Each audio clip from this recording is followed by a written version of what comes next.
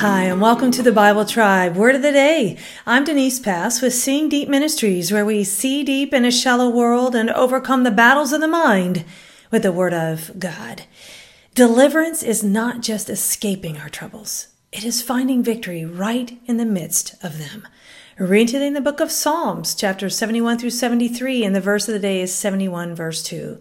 Deliver me in your righteousness and cause me to escape. Incline your ear to me and save me. The word of the day is escape. It is the Hebrew word paw-lat.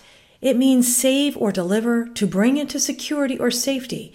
Of the 27 times this word occurs in the Old Testament, 19 of those are in the book of Psalms.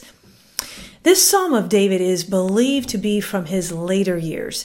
The verse of the day contained in Psalm 71 verses 1 through 3 is almost identical to the beginning of Psalm 31 verse 1 through 3. It says, "In you, O Lord, I put my trust.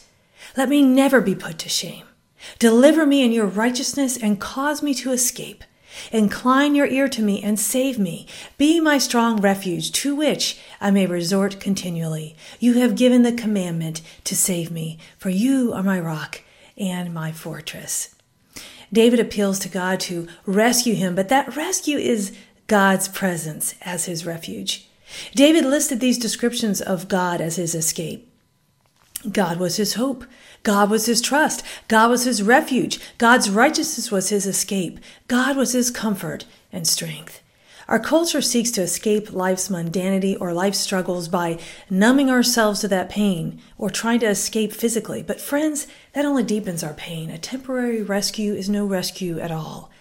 God invites us to find our rescue in Him. Ways we can do this include studying His scripture in the specific area of struggle we are having, praying and crying out to Him, worshiping Him, being involved in Bible studies or fellowship in church to surround ourselves with God's people.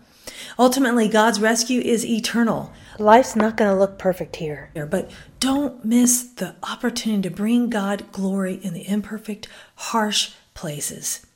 Don't miss the opportunity to go on mission in those spaces to demonstrate God's grace to others around us. Then that place of pain becomes a treasure when we see how God used it in our lives. What is it that you need to escape right now? Sometimes going through that door of pain with Jesus and His living word enables us to see our circumstances differently. Don't run from God to the world's methods of escape. Run to Him. Go with God and His precious word, friends. Join us tomorrow in the book of Proverbs.